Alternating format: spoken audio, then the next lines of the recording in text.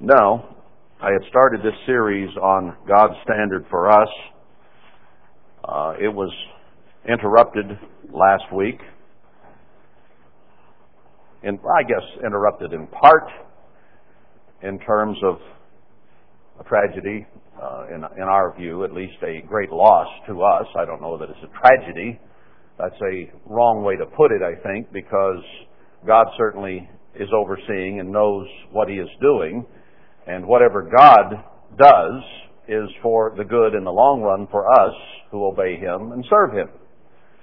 So for us to look upon a death as a tragedy is not necessarily correct. We have to submit our will to God and commit ourselves to Him to do what He wishes and accept what He decides. And we have to see God in our lives. If we don't see God in our lives, and we don't see His direction in everything that is happening with us, then what's the point?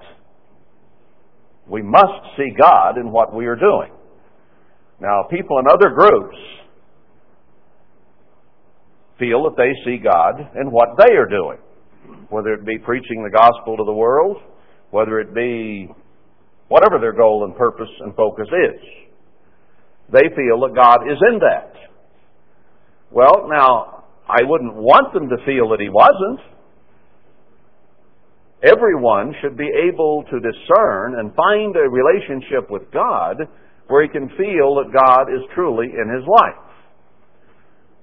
Now, God is working somehow, some way, somewhere, and He may be working here and there somewhat with some groups. He has shown He is going to work directly and specifically with that daughter of the church that He chooses to be the fairest of them all. Proverbs 31 and other scriptures. But we, apart from everyone else, must see God working directly in our lives. If we don't, then we'd better scratch around and find Him and invite Him to be in our lives and make sure He is a very integral part of our lives. So, even though there was a loss to us, and there is much grief, still in all, I believe that there is a purpose to be learned there. And I don't find it ironic at all, or maybe that is the right word. I don't find it that it doesn't fit at all, that happened just as we were considering God's standard for us and about to start into Matthew 5 and Christ raising the standard for the New Testament church and for us. I'll explain a little more as we go on. Let's begin in chapter 5, because here Christ puts together everything from the Old Testament and everything to be basically spoken hereafter in this one teaching session with the disciples. And that's as far as we got last time we addressed this. We read chapter 5, verse 1, seeing the multitudes, He went up to a mountain, and when He was set, His disciples came to Him. This was not to the world at large. It was not to the multitudes. He got away from them, and this teaching was for His disciples. He has not offered the new covenant to the world. He was not offering it to the multitudes. He did not address this to the multitudes, but to His disciples. Because the standard that He set and the standard He preached here is the standard for New Testament disciples, for true believers. It's for us. It isn't for the world yet. It will be when His Spirit is offered to them in the millennium, the great white throne judgment, but not now. This is for you and for me. That's to whom it is written. And He opened His mouth and taught them, His disciples, saying, Blessed are the poor in spirit, for theirs is the kingdom of heaven. Now we can move on to the next verse. I think not. What does poor in spirit mean? Does that mean that you don't have much of the Spirit of God? No. We're instructed to be filled with the Spirit of God. His mind, His thoughts, His actions. The way He lives is the way we are to live, so that we are to be filled with God.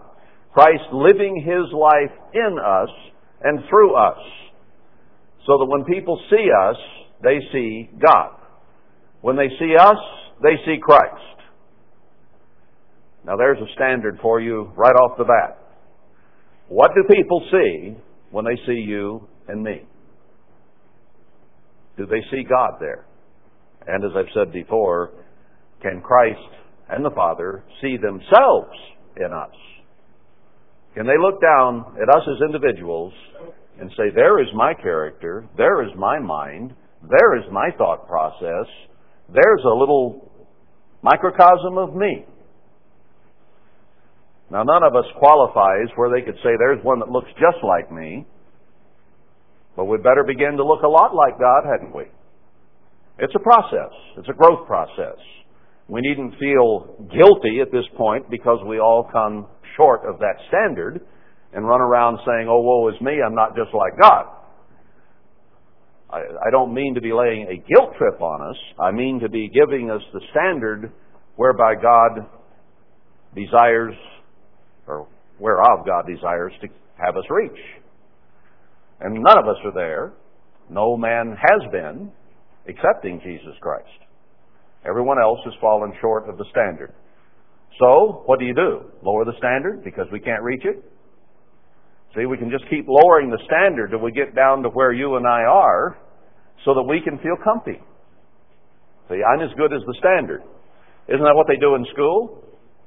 They keep lowering the standard so that all the children can feel good. Now they are saying that teachers cannot even correct papers with red ink, because a child who sees red ink on his paper will feel bad. It will damage his psyche. So they're going to use purple ink to correct papers. Well, now after that goes on for a while, when he sees purple, he will feel bad. So, you see, we keep lowering the standards. And we are creating a generation of illiterates. Can't spell, can't read, can't write. Not much. Semi-literates at best.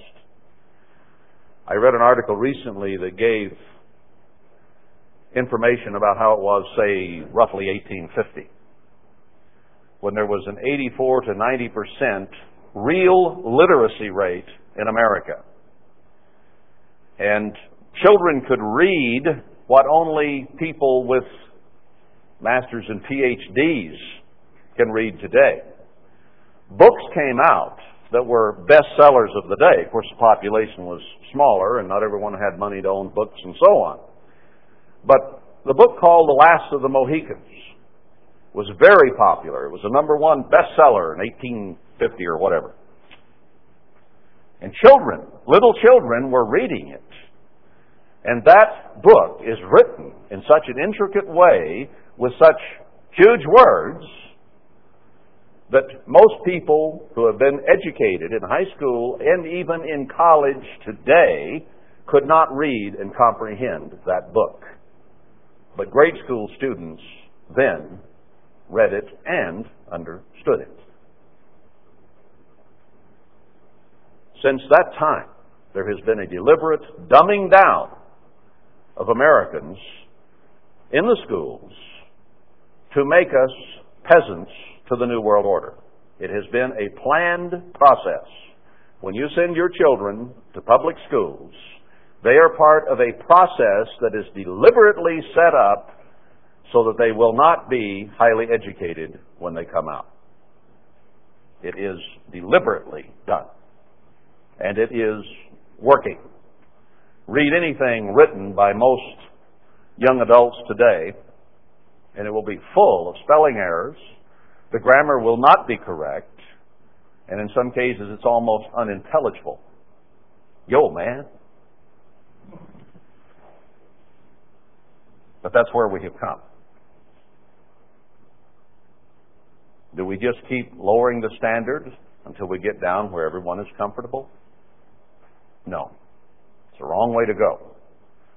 We keep reading God's Word, which sets the very highest standard for human behavior, godly character. And we keep working toward that. And it requires work. hard work. Just as when students were truly being taught to read, to write, to spell, to be educated, they had to work at it. Schools have become mostly social clubs today. The standard has dropped, and on purpose. Now, Christ, after several thousand years of human endeavor, came to this earth to raise the standard, to give more help through His mind, His Spirit, Himself, that we might grow thereby, to strengthen us, to make us higher than we were. And that's a good thing. Seems difficult, but hey, anything that's worth having is worth working for. You're given things easily, doesn't mean much. So he says, blessed are the poor in spirit, for theirs is the kingdom of heaven. Now, whatever the poor in spirit is, means that those who attain that are blessed of God, and they will inherit the kingdom of God. So perhaps we should examine a bit what poor in spirit is, if we want to be a part of the kingdom that's coming from heaven. And be sure that we qualify. So if we are not to be poor in God's Spirit, but to be filled with it, what spirit are we to be poor in? The only other one that we have available to us, and that is the human spirit, the human mind. The spirit that is in us that makes us different from animals, but also creates the capability to be all too human. To be, in a word, satanic. In other words, here is God's standard, way up here, and Satan's standard is right at the bottom. Polar opposites to what God would have us be. Now, we, as human beings, and we as professing Christians, desire to be like God up here rather than Satan down here. But the problem is, we're somewhere in here in between. I mean, Satan looks at us and he can see himself in us, but maybe not entirely. God can look down upon us and see Himself in us, but not entirely. So we're somewhere in that range between Satan at the bottom and God at the top, in our activity and our thinking.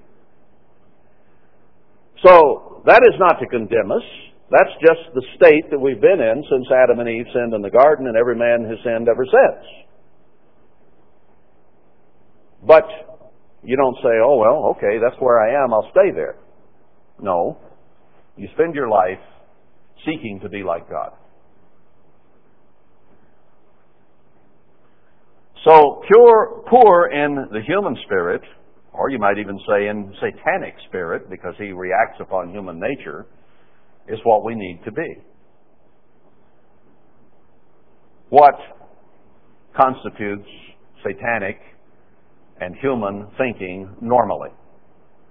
The normal, as born, human mind in Satan's world is carnality, that is, humanity. It is enmity against God. It despises God.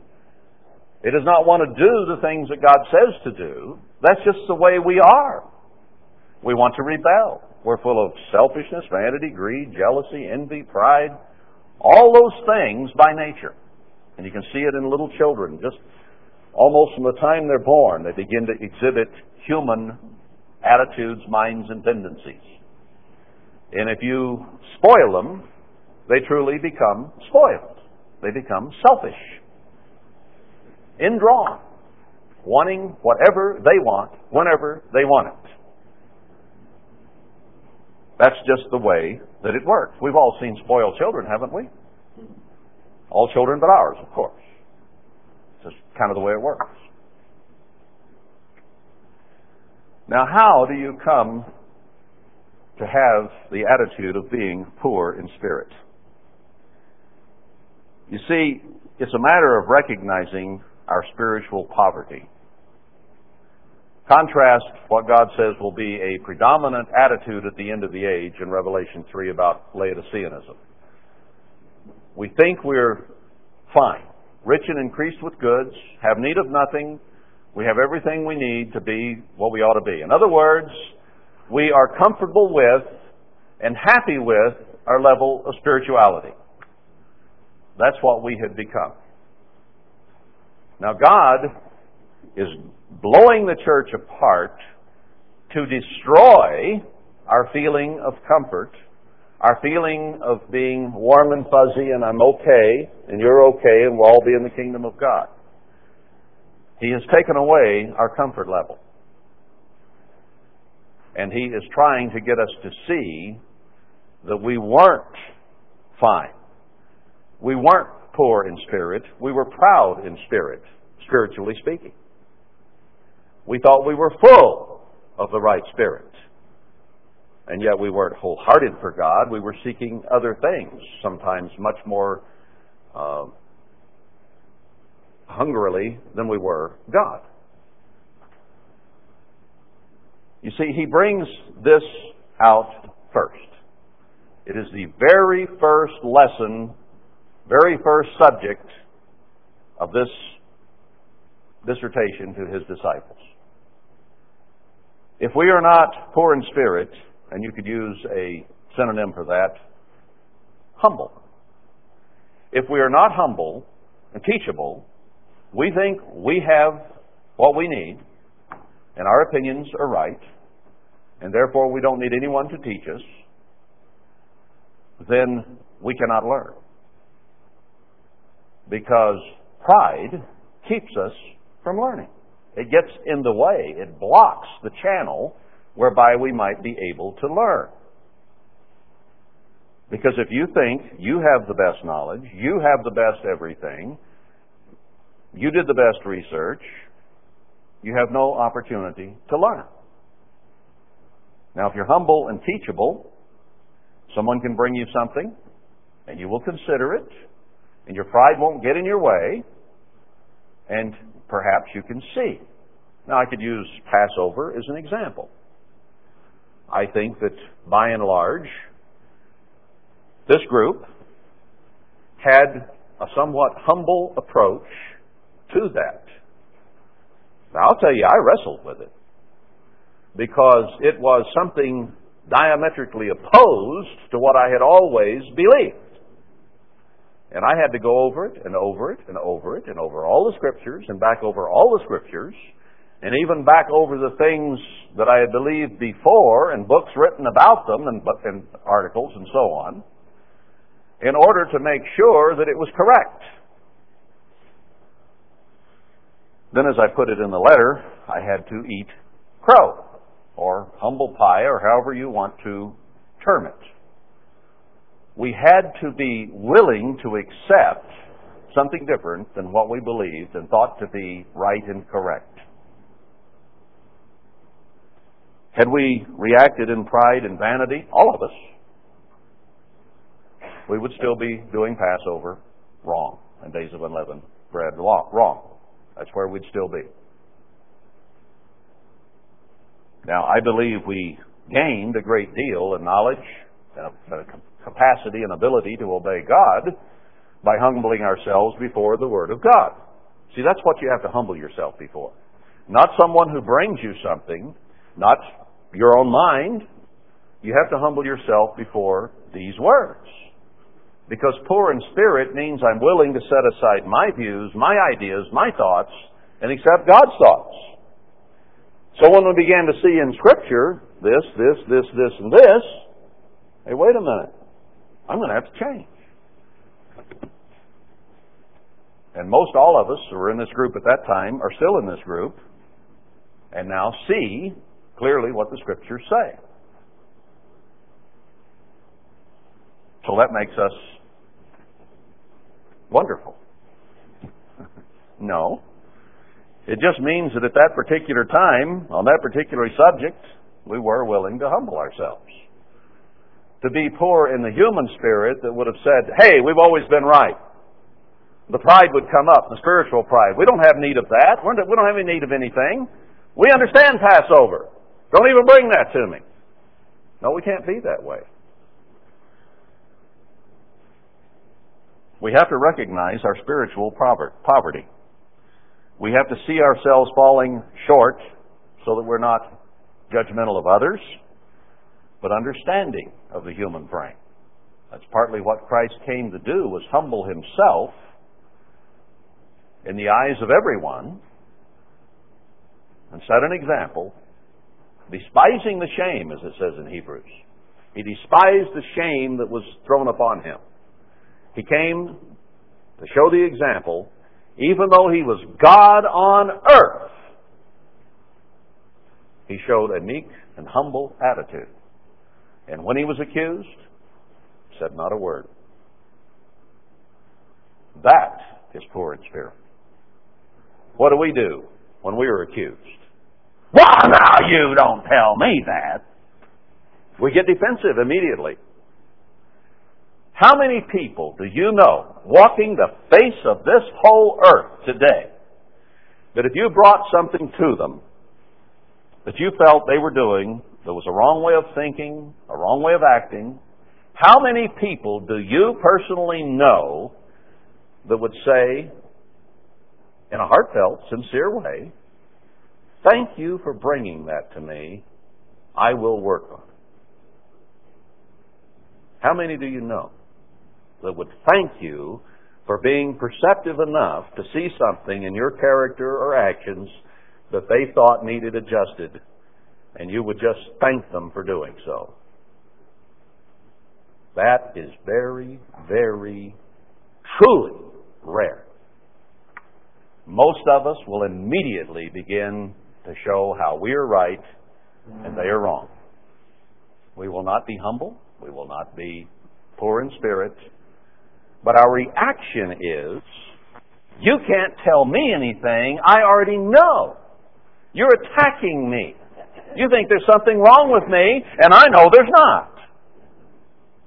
See, that's human. Now, maybe we don't get that dramatic with it, but that's our attitude. Sometimes people won't say a word, but boy, the red starts coming up and they begin to burn. Because we do not like to be criticized. We like to be right. And certainly, as Christians,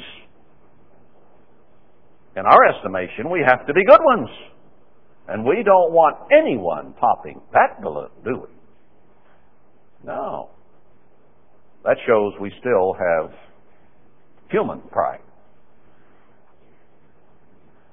And maybe we can't see at the moment what they are saying. You know, they could be correct.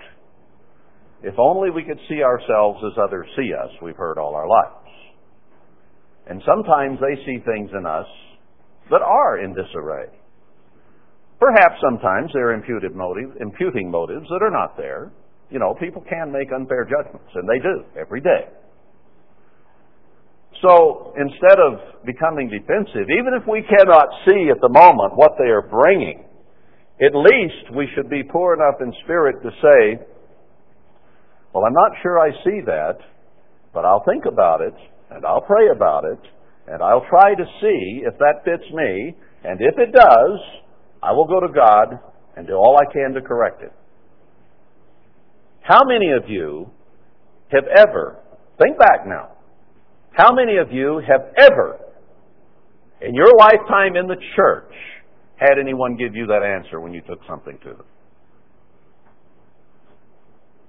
Was that a maybe back there?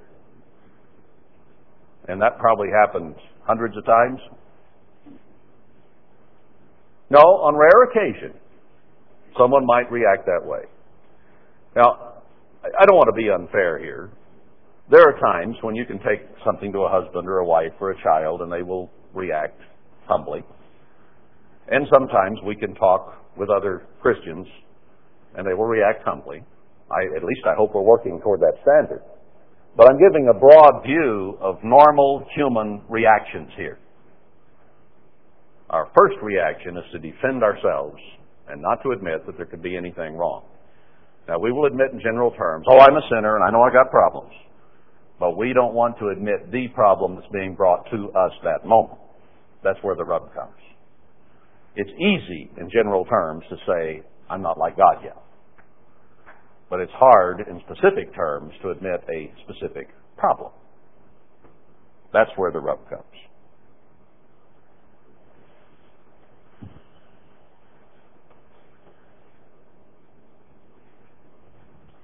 Now let's examine some scriptures about this. And I want to start way back in Deuteronomy. We've recently gone through this in Bible study, but it's pertinent here. And just because we've looked at something once doesn't mean we ought not to look at it again and apply it in different circumstances, and even, indeed, to remember that it's there. Deuteronomy 8, all the commandments which I command you this day shall you observe to do. We cannot pick and choose. We're to live by every word of God. We're going to see that in just a moment. That you may live and multiply and go in and possess the land which the Eternal swore to your fathers through Abraham and on down. And you shall remember all the way which the Eternal, your God, led you these 40 years in the wilderness to humble you and to prove you, to know what was in your heart, whether you would keep His commandments or not. Now, before He led them out of Egypt, He took Moses as an individual out into the desert, out into the wilderness, and there Moses stayed, learning to be humble and meek, and he became the meekest man on earth in those 40 years. I suspect that Moses had a certain amount of pride before he went out there, because he had been raised as an Egyptian. He had been raised at the apex of the Egyptian culture and government. And with that comes pride, vanity, ego, and self. It just comes with the territory. So God took him personally out into the wilderness to teach him for 40 years, that he might be humble. And then He sent Moses, a man who was at that point humble, to lead Israel, who were proud and stiff-necked, out of Egypt, because God had promised to Abraham that it would happen. But God had made them abject slaves in Egypt, and yet they were still not poor in spirit. I mean, it became apparent as soon as they got across the Red Sea that they were stiff-necked and rebellious and proud, and did not want to accept God's way, God's word, God's instruction, or God's care, or trust God with their lives, with their thirst, if you will, with their food. That's life. They weren't going to do it.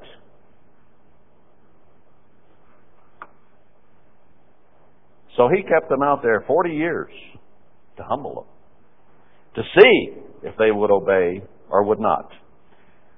Verse 3, and He humbled you and suffered you to hunger. You mean God would cause somebody to go hungry? Well, yeah, He did right here. He let people go hungry for a purpose. Now, God loves us, and He doesn't want us to go hungry, and we'll see more of that in this sermon so-called on the Mount a little later on. But He wants a meek and humble, teachable attitude first.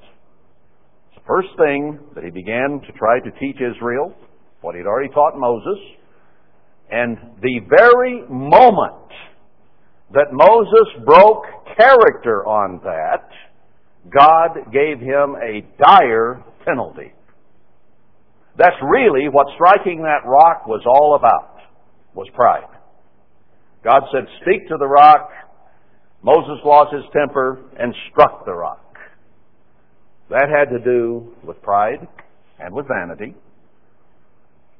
And it was not poor in spirit. It just wasn't. And God said, you will not go into the promised land, Moses. I trained you for 40 years to be poor in spirit and humble. You've brought these people out. You are to be an example of humility and meekness before them. And when you strike a rock like that and do something I told you not to do, you are placing yourself above me. I told you to speak, you struck. Who did you put first, God or Moses? He put Moses first. He put his temper tantrum first. He put his self-pity first. He put his anger first. That pride and anger lifted him up above God in his estimation, in his actions. That's why the penalty was so great.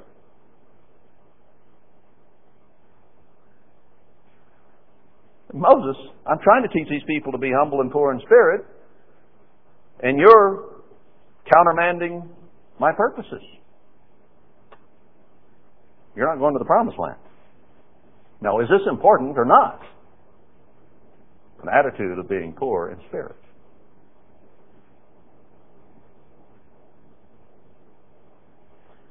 He suffered you to hunger, and He fed you with manna. Now, He let them get good and hungry, then He gave them manna. What was that designed to do? To teach them to trust Him. To believe Him. Neither did your fathers know, manna which you did not know, your fathers didn't know it, that He might make you know that man does not live by bread alone, but by every word that proceeds out of the mouth of the eternal does man live. That was the very purpose of that exercise in supply and demand for food. That is repeated in Matthew 4:4. It is repeated in Luke 4:4, New Testament. That is the standard God set clear back here with Israel, and the fault was in them, not in Him. And He reiterated it, underlined it, underscored it, taught it in the New Testament, and gave His Spirit that we might be able to do that very thing. It is the standard. Live by every word of God. Do I need to turn and read that in Matthew 4:4? You've all read it. This once should be enough. I don't think we have to go read all three places that it's mentioned. But 3 times is pretty good emphasis from God to quote that very same thing. That's the standard. Every word of God. We can't pick and choose. We have to find the right principles, the right meaning of every one of His words, and inculcate them into our thinking and life. Your raiment waxed not old on you, neither did your foot swell these 40 years. Walking in the sand, clothes didn't get old. Their feet remained pliant and supple. You shall also consider in your heart that as a man chastens his son, so the eternal your God chastens you. Just think about that. Now, we find that again where? Hebrews 12, New Testament instruction, that God chastens every son whom He loves. It's all brought forward into the New Testament as part of the standard for us. Now, what should our reaction be when we feel the rod of God on our back? When we see the church being scattered, split, disagreeing, arguing, fighting, ignoring each other, attitudes one to another? Doesn't that feel like chastening from God, especially when there's about 1,400 scriptures, more or less, in the scriptures that say that very thing about this end time? That this is from God. Well, He says, let your heart think about that. When things aren't going well, you need to look around and see what's not right. Remember when Achan sinned and Israel began to have troubles and plagues? Did they say, well, that must be the Philistines' fault? That must be society's fault? No, they began to look within their own ranks to find out where the sin was and to get rid of it. And when they got rid of it, things got better. So, when we see trouble in the church, we need to find the source of it, change it, and things will get better. Now, God says, when you seek Me with your whole heart, you will find Me. What did He say in the Sermon on the Mount that we're going to get to soon? To seek righteousness like you would seek silver and gold. We have a world that is about to panic seeking silver and gold. What are you and I going to seek? Righteousness or silver and gold? Which will do us the most good? Who holds the keys to the kingdom of God? Now, as an investment, I don't see anything necessarily wrong with silver and gold as an investment for a short time, till it's thrown in the streets. But I still say, if I have a loaf of bread and you got a gold coin, we're not going to swap. You know, an ounce of gold came to be in the Reich worth over 1 trillion Deutschmarks. 1 ounce of gold, 1 trillion. And it may get to that point in this country soon. An ounce of gold might be worth $1 trillion. But it won't be worth one loaf of bread. That's the difference.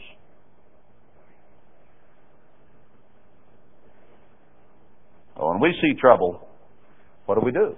We have to humble ourselves before God, recognize that the paddling, the chastening is coming from Him, and then turn and begin to honor our Father in heaven. Why does the end-time Elijah, or why is he commissioned to turn the hearts of the fathers to the children of the children to the fathers? Now, God's head is turned away from us. We know that from Scripture right now. And we want Him to turn back and smile on us, which He says will happen. But He is going to keep the pressure on us until we turn with our whole heart and seek righteousness with our whole heart. And we have to be humble enough to be willing to do that. Now, God really put Israel through it, didn't He? That is the way God does it. So when we see God really putting the church through it, ding, the bells, the lights ought to come on. Wow, God's doing that. Therefore, there must be something He desires of me. Does a child make that connection? When you bend him over and start applying the paddle to his behind? Does he begin to make a connection here? Dad must be upset with me somehow, and I need to find out how, and I better get it corrected, so that'll stop. Now, there are people who don't like that analogy, but it's not mine, it's God's. It's right here in Deuteronomy 8, and it's in Hebrews 12, New Testament. So whether you like it or not, that's what's happening. And the longer you resist, and the longer you resist even that idea, the longer the trouble will last. You know, with my children, as long as I heard rebellion in their cry, I kept paddling. And when I heard that rebellion and that cry turn to fear and repentance, I stopped. Now, had I stopped before the attitude changed, then the kid would have gone to his room and pouted. What have I gained? Nothing. Just made him more rebellious.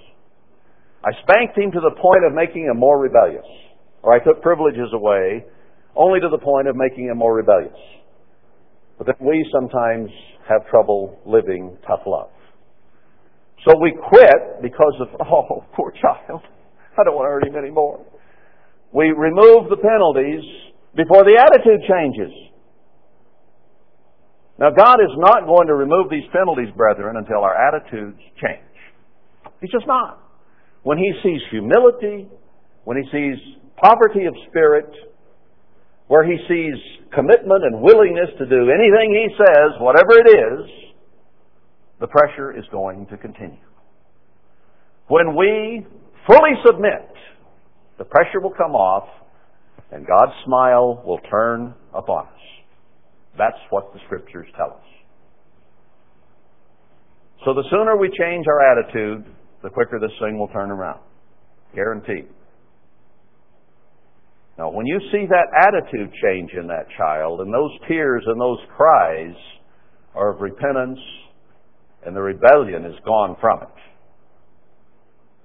then you can stop, and you can turn, and hold the child in your arms, or sit them on your knee, or if they're too big on the couch beside you, and then you can talk love. Then you can talk what we're going to do together. Then you can talk how the relationship's going to be and how much you love them. And how that hurt you worse than it hurt them. Yeah, right, Pa. But the attitude is humble and it's meek again. Then they're willing to listen. But as long as that ridge of rebellion stays there, you're not gaining anything. Now, that doesn't happen necessarily so that there's a permanent overall change. With children, we have to keep at it. And every time there's an infraction, there has to be a penalty until they realize that wrong behavior always, without fail, will not work for them.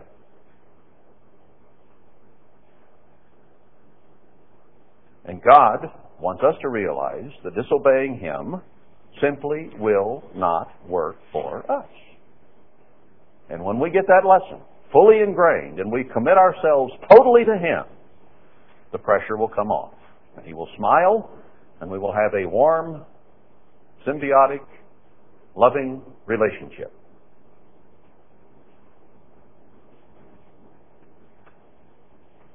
So what did He do? He chastened His Son, so the Lord your God chastens you. Therefore shall you keep the commandments of the eternal your God, to walk in His ways and to fear Him. We see that in 1 John 2:6, to walk as Christ walked. To walk in His ways. It is a way of life. It isn't a pretend thing. It isn't, I'll get in line with some of His rules so that I can get the blessings. We have to be committed totally to living and thinking the way God thinks and lives. And to fear Him. That's the beginning of wisdom. Isn't a child beginning a little wisdom when he begins to fear that when his parent says, do this, and he doesn't do it, or don't do that, and he does it anyway, when he begins to fear and know that bad times are about to land upon him, he'll begin to get a little wisdom, maybe. Sometimes it takes time and consistency, but they begin to get some wisdom. They begin to fear that if they do the wrong thing, their whole world is going to come apart. We did the wrong thing, brethren, and our whole world came apart. Now we have to start doing the right thing. I think we're on that road, but we have to become poor in spirit, willing to listen, willing to commit ourselves. For the eternal your God brings you into a good land, a land of brooks of water, of fountains and depths that spring out of valleys and hills, a land of wheat and barley and vines and fig trees and pomegranates, a land of oil, olive and honey, a land wherein you shall eat bread without scarceness. You shall not lack anything in it, a land whose stones are iron and out of whose hills you may dig brass. When you are eaten and are full, then you shall bless the eternal your God for the good land which He has given you. Now, isn't that precisely where we are poised right now? We have been in a spiritual wilderness now for at least 20 years since Herbert Armstrong died. No direction, no focus as an entire body of Christ.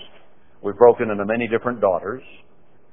We've had troubles, trials, tribulations, deaths, sicknesses, poverty, anger, bitterness, all the above and more is what we've been experiencing. But yet, you and I have gone through the Scriptures. We've been through Isaiah, Jeremiah, most of it, the minor prophets. All these prophecies for now, Haggai, Zechariah, about how in this end time, in these latter days, not the millennium, but in these latter days, God is going to give us a good land with a land of brooks of water, of fountains and depths that spring out of valleys and hills. You read that in Isaiah and Jeremiah. You read that in Haggai, Zechariah. They're there. He's going to do it just as He told them He would do it. Now, He led them out of that 40 years of wilderness and humbling into a good land. Only all those who had rebelled and would not be poor in spirit died there, and their children went in. And they too were instructed to walk before the Lord their God the way He would have them walk. They didn't obey very long either. God needs to know it's permanent with us. He needs to know that as with Abraham and Isaac, when Abraham was willing to slice Isaac's throat, God said, now I know, Abraham. I'm not guessing. I'm not misreading your heart. Now I am absolutely convinced that you were committed entirely to me, that you would kill that son of promise. It took that much. Abraham was tried to the very last instant to know that his heart was absolutely correct and right before he could become the father of the faithful, before Isaac could go on and have children and begin that process which would make Israel as the sand of the sea. Had to be absolutely ironclad. Before God can put you and I in His kingdom, He has to know that we are absolutely committed to His way of life, that we will not rise up in pride and do something different than every word of God. Because the opposite of poor in spirit is proud in spirit. And we find ways to justify doing things, thinking things that are ungodly. We know they're wrong, but we'll find ways of going ahead and thinking them or doing them in spite of that, and then making ourselves feel better about it. No, we got to repent and turn entirely to God.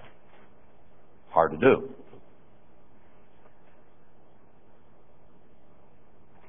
Verse 11, beware that you forget not the eternal your God, and not keeping His commandments and His judgments and His statutes, which I command you this day. Lest when you have eaten and are full, and we did that in Worldwide, we ate and we were full, and we had fine buildings and college campuses and jet airplanes, and on and on and on it went. We ate and we were full. And lest you think wrongly about that, yeah, it was those at the top that had those airplanes. It was them that had the fine homes. Blah, blah, blah, blah, blah, blah. I didn't have them. Well, you did. We're all a family. And we bought into and were part of that. And we were proud of that worldwide work.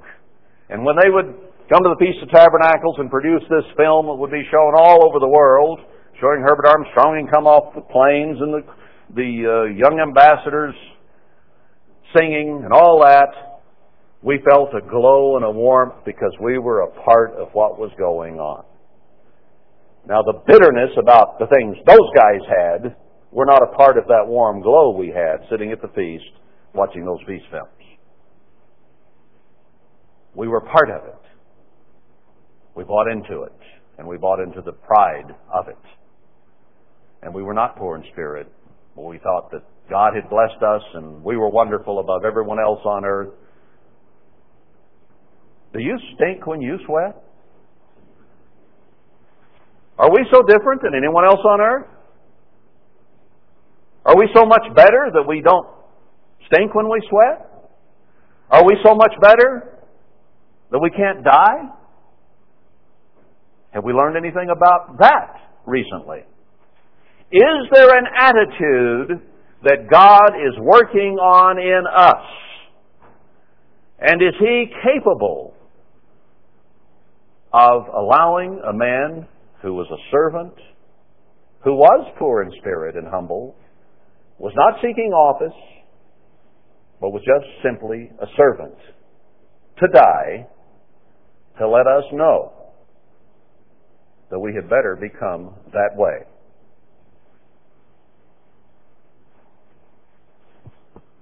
Is it an accident that happened just before we started into Matthew 5 with the build-up to it?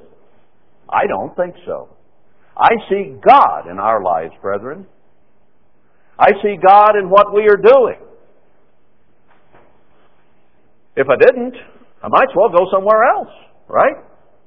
If I can't see God here, if I cannot find God here, then I had better go somewhere and find Him.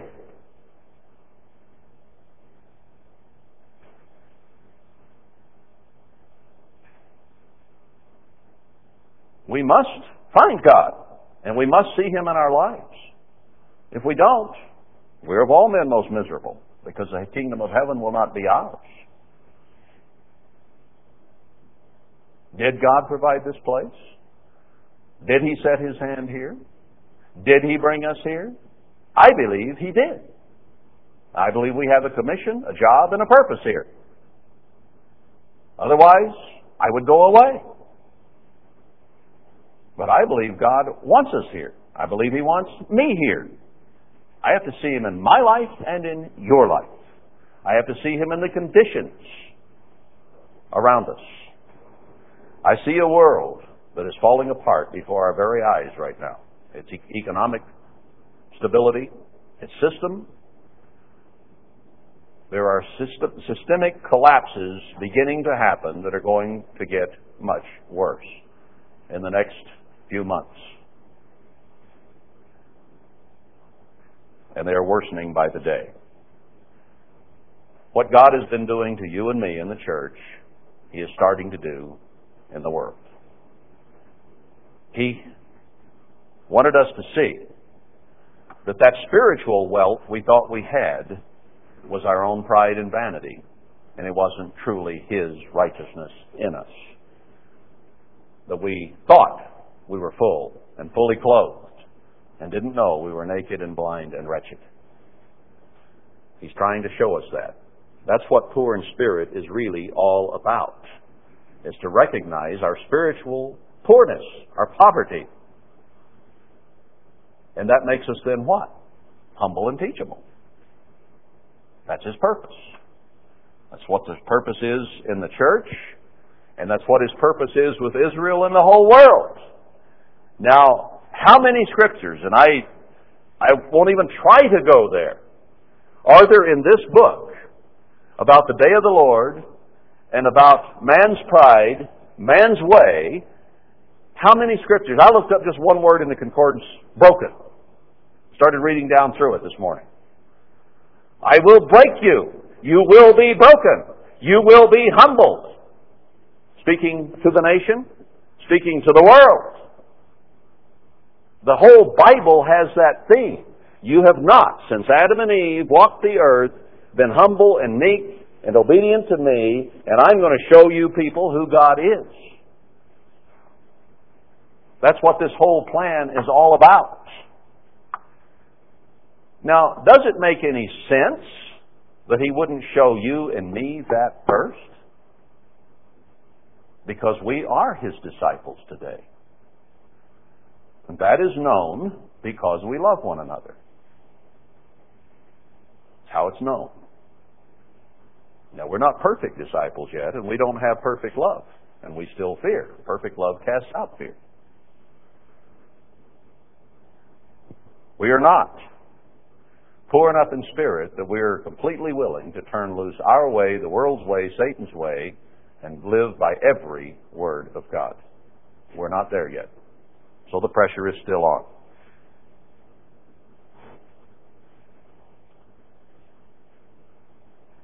All right, let's pick it up again in verse 12. Lest when you have eaten and are full and have built goodly houses and dwelt therein, and we've built not fancy homes here compared to what the world's building now with their $1 million and $2 and $3 and $4 million houses, or those that they value at $300,000 or $400,000.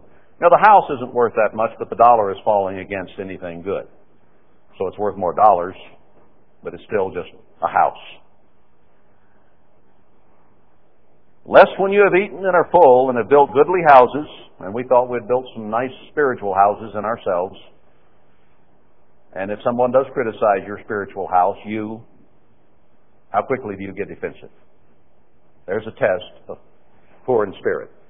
How quickly does your pride rise up? How quickly does the color rise in your face when you're criticized in any form? Are you poor in spirit? Willing to accept and hope that you can learn from anyone else? Or do all your senses tend to defend? There's a test for you of being poor in spirit. And when your herds and your flocks multiply, and your silver and your gold is multiplied, and all that you have is multiplied, then your heart be lifted up, that's pride, self, and you forget the eternal your God, which brought you forth out of the land of Egypt, from the house of bondage, who led you through that great and terrible wilderness, wherein were fiery serpents, scorpions, drought, where there was no water, who brought you forth water out of the rock of flint, who fed you in the wilderness with manna, which your fathers knew not. For what purpose? That He might prove you to do you good at your latter end. And lest you say in your heart, my power and the might of my hand has gotten me this wealth. I'm a self-made man. He tells us in Isaiah 54 that those he begins to bless with incredible blessings, and that's what Isaiah 54 is about, right after what Christ went through in chapter 53, and right after he tells us to come out of Babylon and to wake up in chapter 52.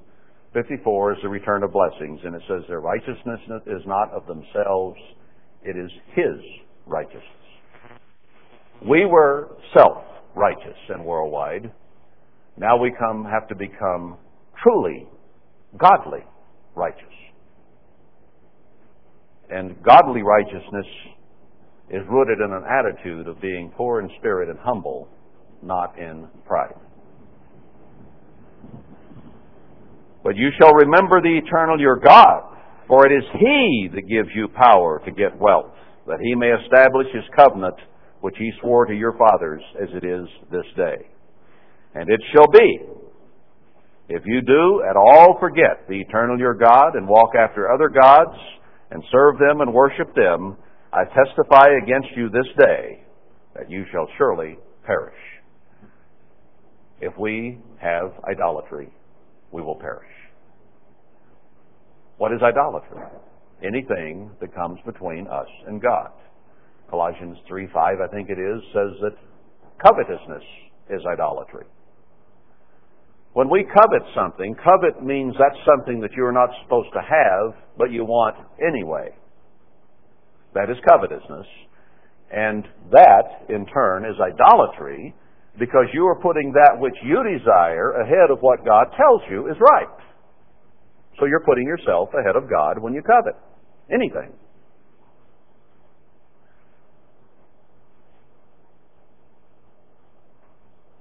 When we put ourselves ahead of God, God's Word, God's commands, God's instructions, that is idolatry. When we make an exception for ourselves. Well, just a little bit. Or this wouldn't be really wrong. Or after all, I'm me. So therefore it'd be okay for me, just this once.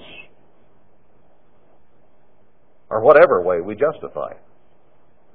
That is idolatry. Because we're not living by every word of God, but by our own desires. And that comes from human pride. Someone who is poor in spirit or recognizes their spiritual poverty would say, oh man, God said don't touch that. Don't do that. Don't think that. And I want to be like God, so I'll submit to that. I'll put that thought out of my mind. You think being poor in spirit is easy? I know when my Methodist grandmother would read these scriptures to me when I was a little child, she got this sweet, honeyed voice.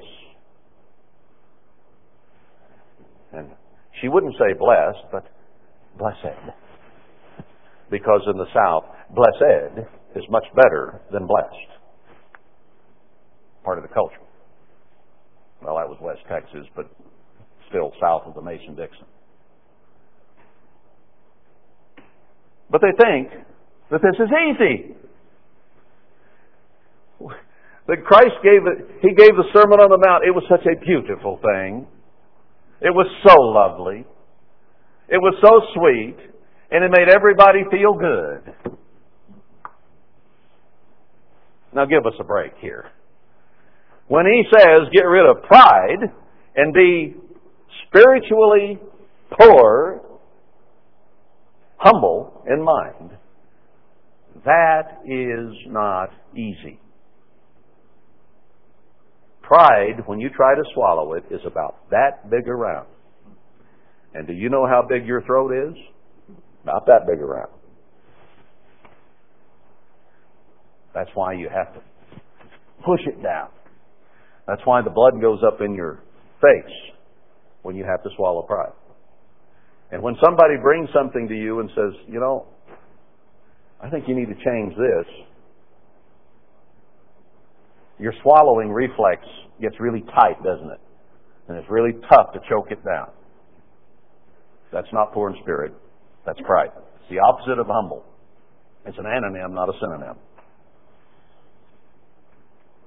What time's it getting to be? I didn't mean to spend all day in Deuteronomy 8.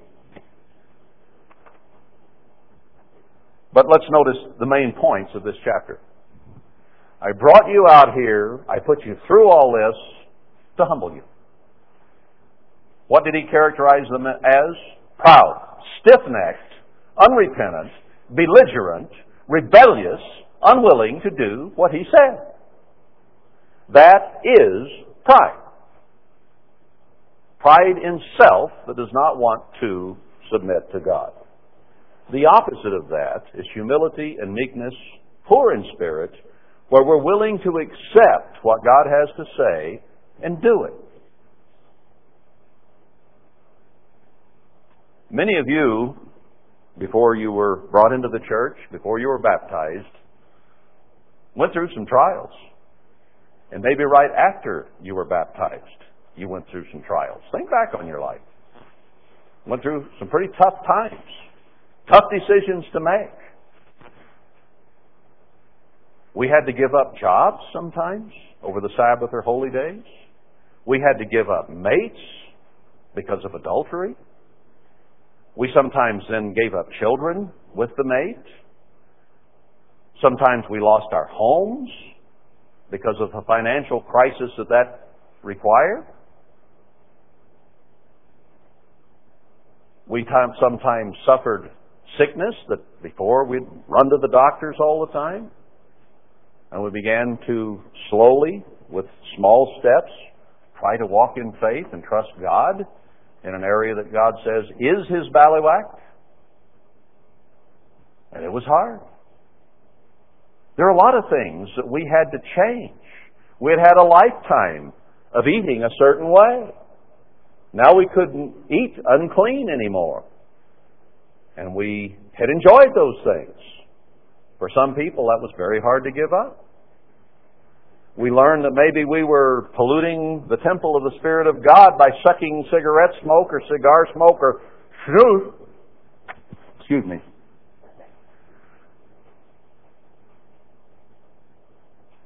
And it was hard to give up those cancer sticks. But they were polluting the temple of God. They could cause all kinds of problems, health-wise, heart attacks, cancer, emphysema, all kinds of problems. So we had to give that up. It wasn't easy, was it? Real trial for a lot of people. I remember one time, a man that didn't think anybody knew he smoked. All you had to do was walk up to him and talk. And you knew it. Besides that, he had brown-stained fingers. It's not too hard to figure out. But he thought he had it hid. Well, he wound up in a veterans hospital. I think I've told you this story before. Wound up in a veterans hospital sick. And I walked in the hospital unannounced, wanted to find him. Well, they had a big common room there and people standing all around, veterans and so on in various forms of death. And there he was, had his back to me. And I kind of walked around. I could see he's holding a cigarette. He'd smoke it every little bit. So I kind of walked around and came at him from the front.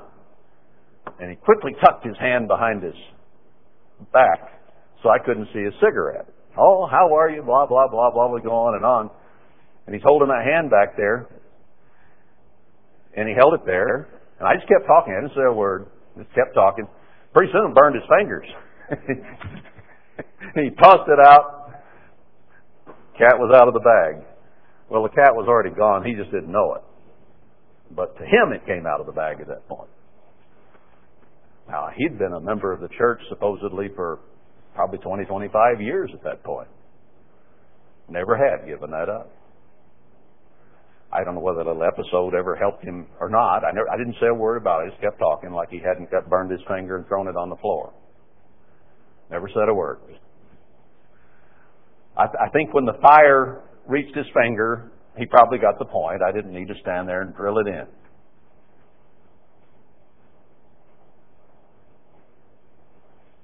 We all went through trials. Some of us thought that we looked prettier with our fingers and toes and lips and noses and ears painted. Didn't we? And for some, it was a true trial to take that off, to realize it was vanity and pride, and that's what it was rooted in, to make self look better in our eyes. Very, very difficult to give up those things. Some are still struggling with them. But if we're poor in spirit, you know, I can't find a scripture that says the 11th commandment, thou shalt not wear makeup, thou shalt not paint thine toes, thou shalt not do this and thou shalt not do that, and gives you the whole thing. But I can show you scriptures in Isaiah 3 and many other places that cast it in a bad light. Now, if we are poor in spirit, and we're humble and tremble before the Word of God, then we would say, I wonder if God's trying to tell me something there. I just wonder if He's trying to tell me something there. Wonder what it is. You know, to us, God's hint should be our command. Whatever we think might please Him in our conduct and thinking should be our command, because we fear and tremble at His Word. So He doesn't have to say, you must do this. All He should have to say is, that doesn't look too good. That's kind of like the world. You know, if He just makes a suggestion, we should be so determined to please Him that that suggestion is good enough for us. It shouldn't take any more than that. Some people have to say you have to have a thus saith the Lord, and it has to be written in so many words. You shall not. But He's put a lot of words here, and He said we're to live by all of them. And if some of them are in a form of a suggestion that He kind of is against this or kind of is for that, then we should be so sensitive and so responsive to Him that would say, end of that story. That's gone. That should be enough for us. He looks to a man who fears and trembles at His Word and is contrite of spirit. That's in Isaiah 66 too. I was going to read it, but I just quoted it. To this man will I look. He's contrite of spirit and trembles at my word. Is that the way we approach God's Word when we open it to read it? Do we have a certain fear and trembling that comes over us that we want to be sure and read this right and be sure that we please God?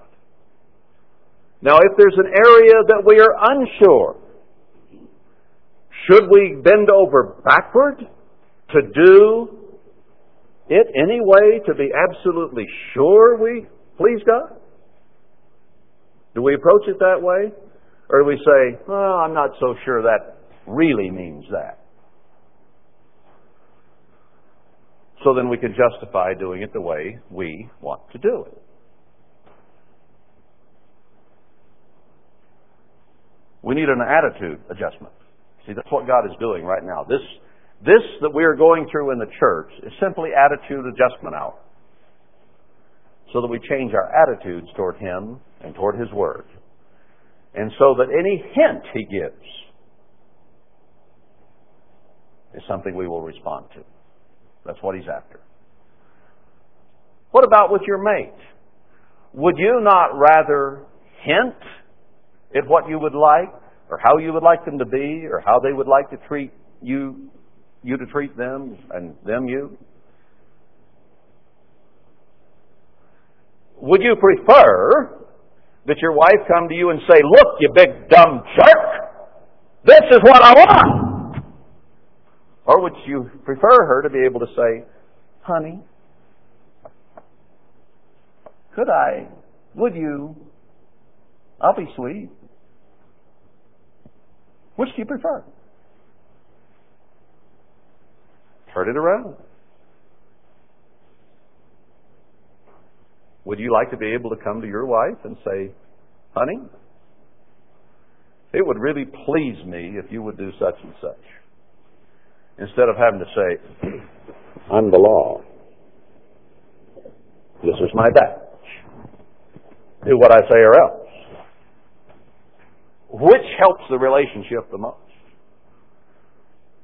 If we're responsive, loving and gentle and kind with each other, and we're seeking to please the other, we shouldn't need 2x4s over the head. Should we? But sometimes we do. Both directions. Because we have to learn to live together in love so that we become like Christ in the church. Now, Christ has made a lot of suggestions in this book. He has written, He didn't just give us the 10 Commandments and say, that ought to be enough. He's written a whole big book here to explain, to give nuances, to give His feelings, to give His thoughts, to give His desires, the things that He would like. Everything is not a thus saith the Lord in this book. There are a lot of suggestions in here. A lot of thoughts that we need to consider and understand. A lot of proverbs to consider that regulate human life and thoughts. Now, if we don't respond to that in fear and tremble before His Word, what does He do? Well, He drags out the club. That's what He's done recently. He's drug out the club. He's beat the church pretty hard with it. Well, let's say the paddle, not the club. Now, what's He about to do with the rest of the world and the rest of physical Israel? He's going to get out the paddle or the club, and He's going to beat this world over the head until every knee bows. He tries to do it gently. He tries to give us space to repent. He tries to get us to the point where we're poor in spirit and willing to listen to Him. And if we don't, then He escalates the heaviness of the punishment until we submit and commit to Him and tremble at His word. That's what He's doing. Now, obviously, Israel was pretty hard-headed, weren't they? They had to wander through snakes and scorpions and serpents and lack of water for 40 years. How long are you and I going to have to go through this? Well, we're working on 20 years now, 1986 to 2006. How much longer is it going to take? Is it going to take 40 years? I hope not. I don't think so. I think He's capable of getting us turned around quicker. Maybe He'll have to lay it on harder to get it done. Maybe some have to die. Maybe some have to be punished severely. Maybe some have to have their food and water taken away. Maybe some have to suffer plagues. Now, isn't that what He's going to do with most of the church? He's going to bring out a 10% remnant who are poor in spirit, who are willing to be taught. Now, when He does that, will they all agree on everything? No, they won't. I kid you not. They will not already have all knowledge. They will not already understand all the truth. When they arrive in that place where God stirs them to come, they will not all agree. Guaranteed. What they will have seen will be probably some miracles, some things that are undeniably God's hand with a certain group of people, and they will respond and be stirred to come there. That's what they'll see. But will everything have been changed in their mind? All the disagreements? All the different understanding? No. See, knowledge puffs up and works against us so often. 1 Corinthians 13 opens with that. Knowledge puffs up. It gives us spiritual pride. We want to spread our knowledge and our best and unbounded wisdom to others, instead of being in a teachable, learning mode. Get rid of the spiritual pride and be willing to be taught rather than to teach. You see, it's so easy for spiritual pride and us to be lifted up and puffed up in our knowledge to think we ought to be teachers. We ought to be ministers. We ought to be evangelists. We ought to be apostles. or whatever it is we desire to be, to influence others even without office. But you know, any time a human being thinks they should be promoted or recognized, or their great wisdom and understanding recognized, they have a problem. Only people should be promoted who don't think they should be promoted. Now, in worldwide, a great deal of promotion came from polishing boots and things of that ilk. Currying up to the ministers to get favors, to become deacons, to become elders, to become whatever people desired. There was a lot of politics played. Because those people, for whatever reason, thought they ought to be promoted. That was rooted in pride and vanity. It was not rooted in being poor in spirit. In reality, anyone who truly is qualified to be promoted should not be expecting promotion at all. Because if his honest, true assessment of self is, I am poverty-stricken. I am not like God. I am poverty-stricken in spirit. Why would he even think he ought to be promoted? Why would he? Remember those days when it was time for ordinations to occur and people would wonder, is it going to be me this time? And got so disappointed when it was someone else? Why did we think we deserved it? I remember sitting on pins and needles at graduation time in Pasadena. After all, I was student body president. I was chorale president. I was a star on the basketball team. I was smart. I was handsome. I was bigger than life. I was going to change the world. I was everything every AC, dumb, stupid, wet behind the ears student thought he was and wasn't.